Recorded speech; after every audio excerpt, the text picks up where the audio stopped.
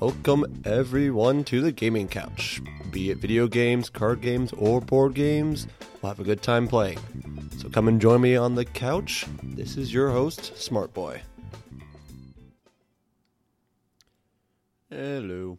Sorry if it sounds a little off. I don't know what it is. Like, the end of the school year is coming around. I'm done teaching for the year, and I find myself incredibly exhausted right now. So it's going to be kind of a low-key, low-energy episode, which isn't bad. It's nice to have those every now and then, because you get energetic sometimes, mellow at other times. It balances out, you know? So, real quick, I just want to tackle, the big thing that's been on everyone's mind for a bit. E3 just happened. And me being the weirdo I am, I've never actually watched anything E3 related. Like, the conferences, anything. I've never been to E3. I've never watched anything online that officially comes from E3. The only information I get out of E3 is just from watching other people's content, like other YouTubers and stuff like that. That's where I get my E3 information from. I don't know. I'm a weird person. I like games, but for some reason I'm just not into E3 or the big conventions and stuff like that. I don't know. I don't. It was never my place, I guess. Like, personally. But hey, really, there's only like one or two really important things that came out of E3. I mean, Doom Eternal is going to be coming out, which we all knew about, so that's great. Like, don't have to worry about that. Banjo-Kazooie coming to Smash. All right, nice. That is awesome. I'm really excited. And now I'm telling myself, okay, I actually need to pick up a Switch now, because the list of games on the Switch is growing that I'm actually wanting to get. Super Mario Maker 2 is going to be cool. It'd be nice to get some retro-style Mario levels again. But the big ones, CTR Nitro Fueled on the Switch. I'm going to want to get that. Cadence of Hyrule, I know, is either released or going to be released soon. Like, every time I do research on it, it just says release date 2019. Like, I never see a date or anything, but I know there's been talk around about that. And now I want to get Smash, because Banjo-Kazooie coming out in fall, I want that. That's amazing. I loved the Banjo-Kazooie series when I was younger, and I still love it to this day. I will still go back and play the first two games on the N64. Like, it's amazing. It's amazing. No, but even bigger than that, like, there was some other stuff going on, some indie stuff that was happening, but the big one, the big one was Cyberpunk 2077, which we got teased on a bit ago, a couple of years ago, and now it's coming out full force, and they're telling us coming out April 2020, so about a year from now. And it's just amazing to have information on this, one, and two, fucking Keanu Reeves is in it. Like, Keanu Reeves, I fanboy over Keanu Reeves for not really his acting ability.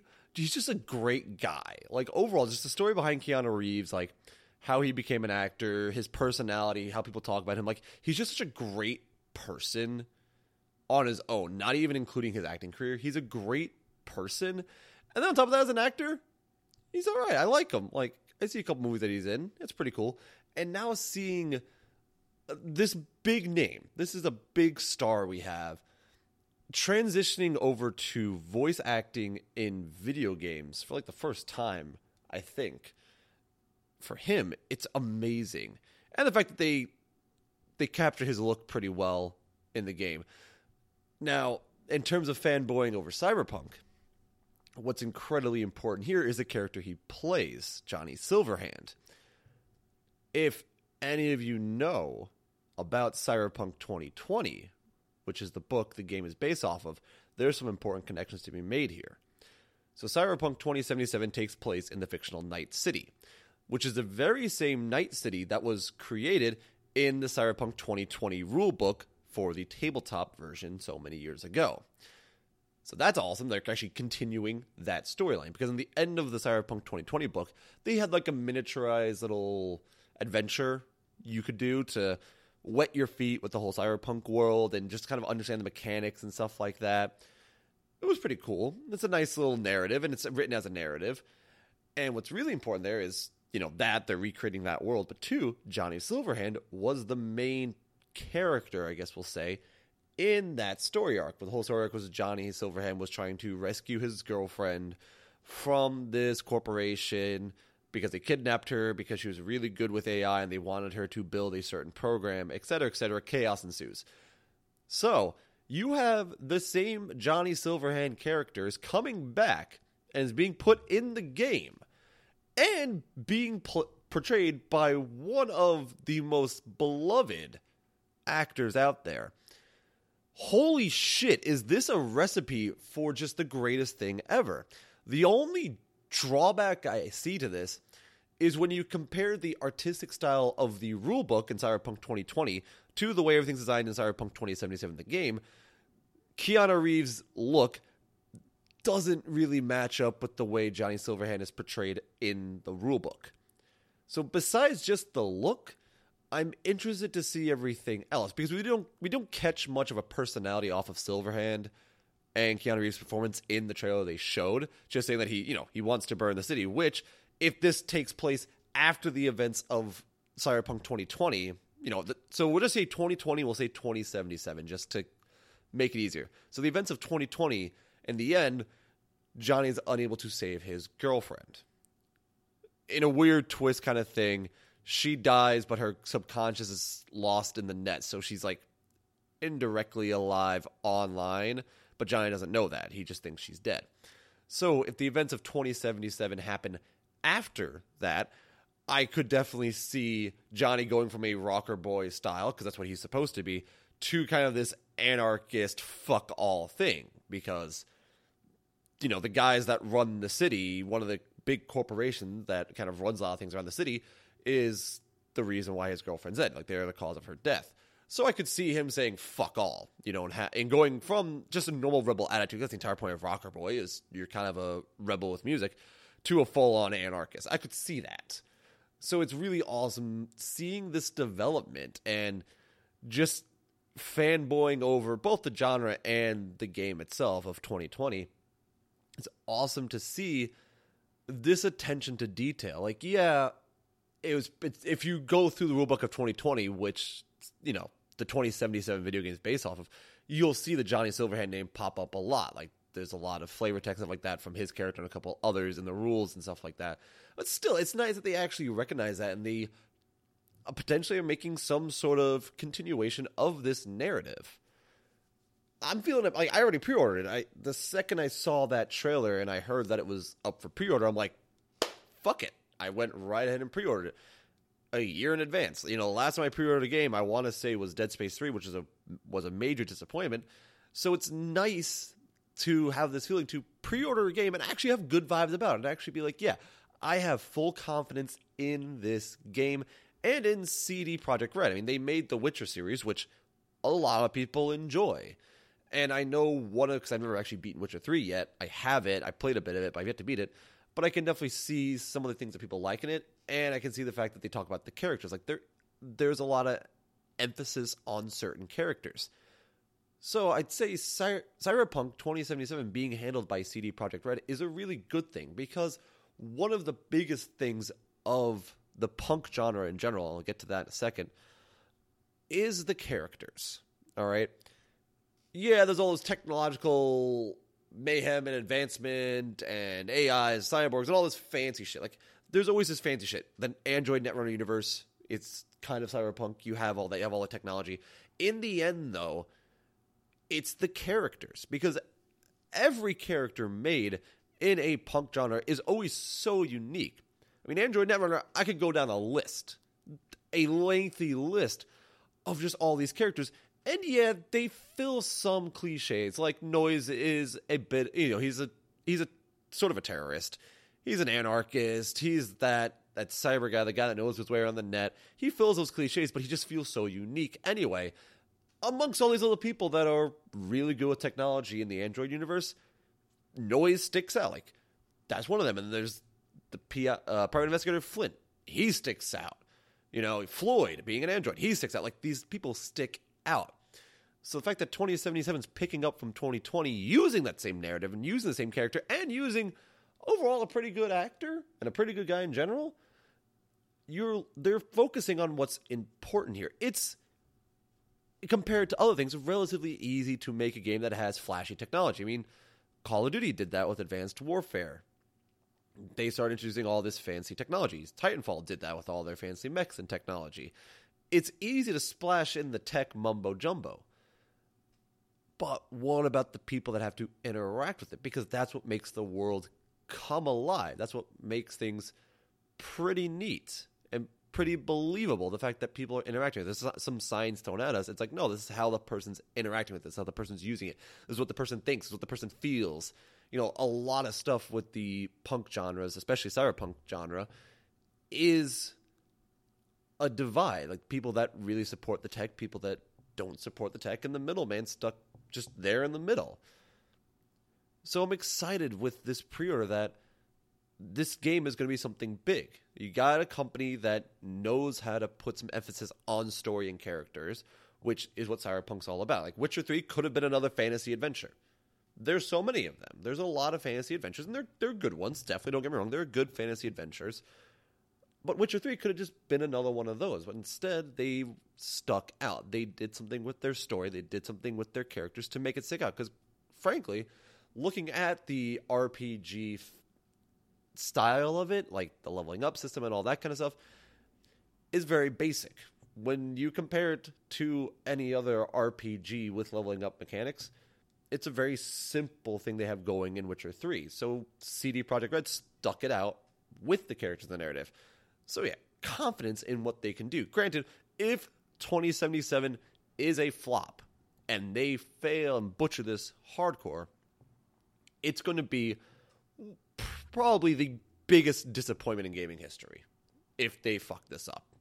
This game is either going to be held as a golden standard or the worst mistake in gaming history. One or the other. That is what I see from this. It's going to be one or the other. It has to be. Because we haven't really seen anything this large scale. Like, there are games out there that have the cyberpunk genre, the cyberpunk feel, and the tags for the games, yada, yada, yada. But they're made mostly with smaller companies.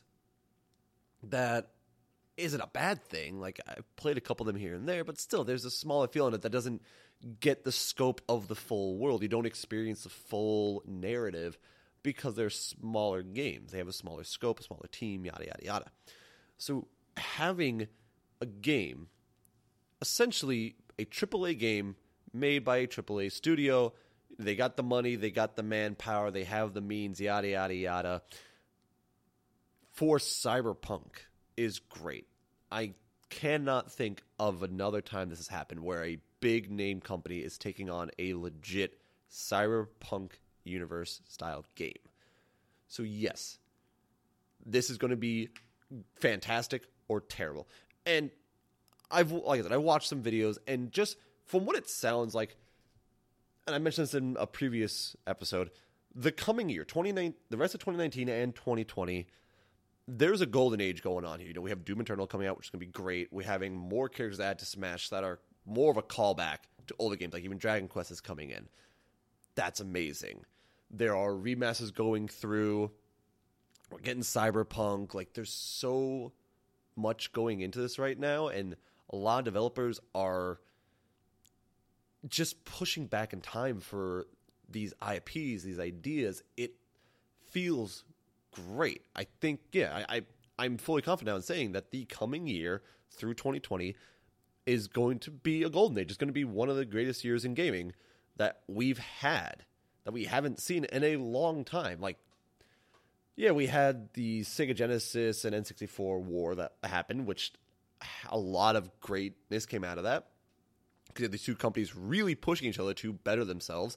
So that was a great time. And then PlayStation came out with actual discs that became a staple. Like, after PlayStation and Sony came down and said, hey, we're putting game on discs, much, easier to maintain, easier to store, was a lot better. We've carried that for how many years? PlayStation was the guys carrying the flag to introduce that, at least on the big market. Like, there were other consoles that did too around the same time, but in terms of like the big players, PlayStation is the one that comes to mind right away. So that was kind of like a golden age back then. We had these companies really pushing each other and making some big strides in technology. We're getting it again at this point, and I'm loving it. I'm really loving it. Like, punk style gaming, we need more of. And I said punk style gaming a couple times because I mean two things: cyberpunk and steampunk. Very similar, and also completely different.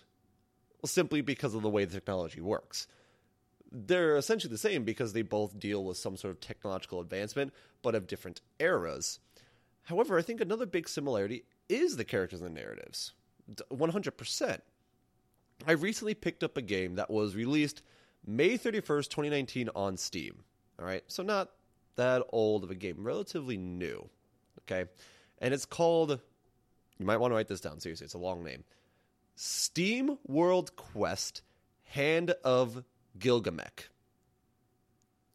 It's a lengthy name, but it fits. The reason why I'm so enamored by this game, it does a lot of things right in terms of just making a game. All right, it is an RPG style with turn-based combat.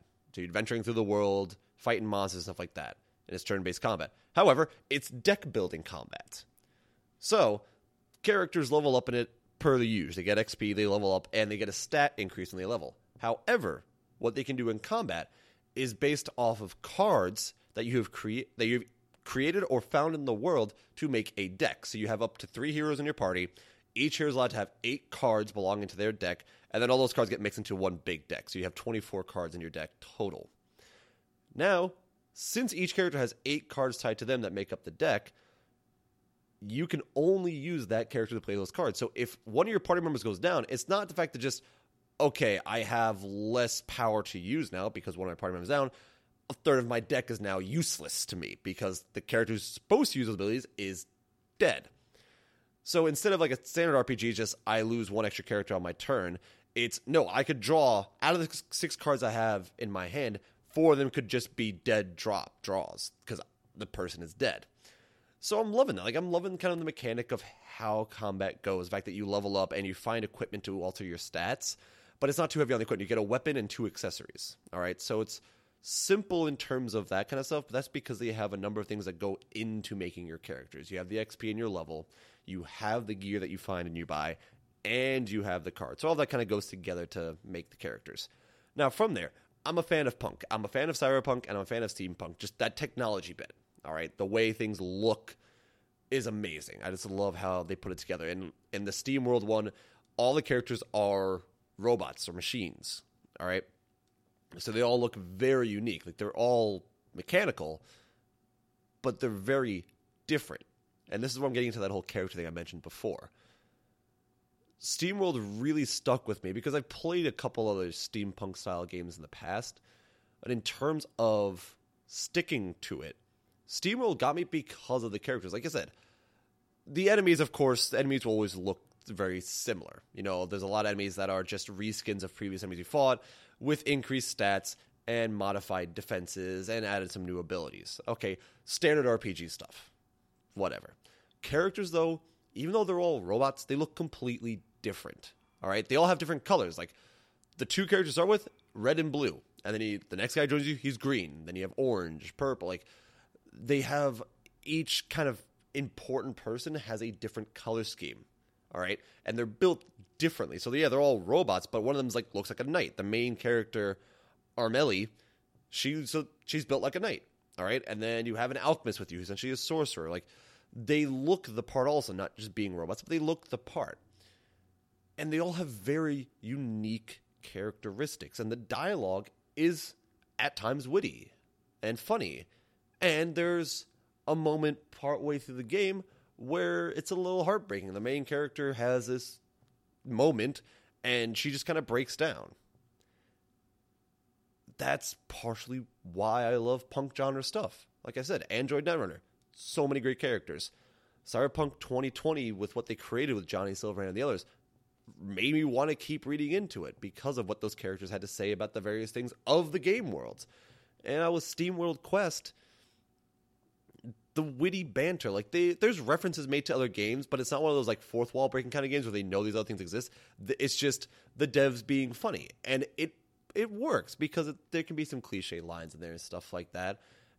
But it just makes me constantly want to play the game to see what happens next. Like, 2 big character story arcs, all right? So minor spoilers going in here, okay? Just heads up. And I'll remember the timestamp for when I'm done talking about the character story arcs, so I can put that in the description so you can skip to that moment, okay? So heads up on minor spoilers here. With two of the characters in their story arc, I already mentioned before, Armelli going through this big change, all right? I haven't beaten the game yet, but I've been addicted to it. I've been playing it nonstop the past, 2 days, okay? With Armelli, she starts the game as this very carefree character. She wants to be a hero. One of the things they poke fun at is cliche heroes. There's a whole heroes guild that she wants to be a part of because all the great heroes are a part of it. But even though she does a very heroic thing and rescues all these heroes that got captured, they don't acknowledge it because it wasn't an official rescue. You didn't fill out the proper paperwork for it. They kind of poke fun at the whole hero business sort of thing. And they make all the heroes sound kind of lazy. If you ever watch, One Punch Man with they do the whole hero thing in One Punch Man with some of the higher ranking heroes are just lazy or use the ego to their advantage, stuff like that. It's similar to how the NPC heroes are in this game. But Armelli, she wants to be a hero, so she's always like, okay, let's go on another quest. I have the hero, I have the hero's handbook on me, and the hero's handbook says this. Let's go do this. Because she idolizes the heroes of the past. The first big hero, Gilgamesh, she idolizes, and she wants to be like Gilgamesh. She wants to be a big hero. And then plot twist down the road, turns out Gilgamesh actually the main villain of the story.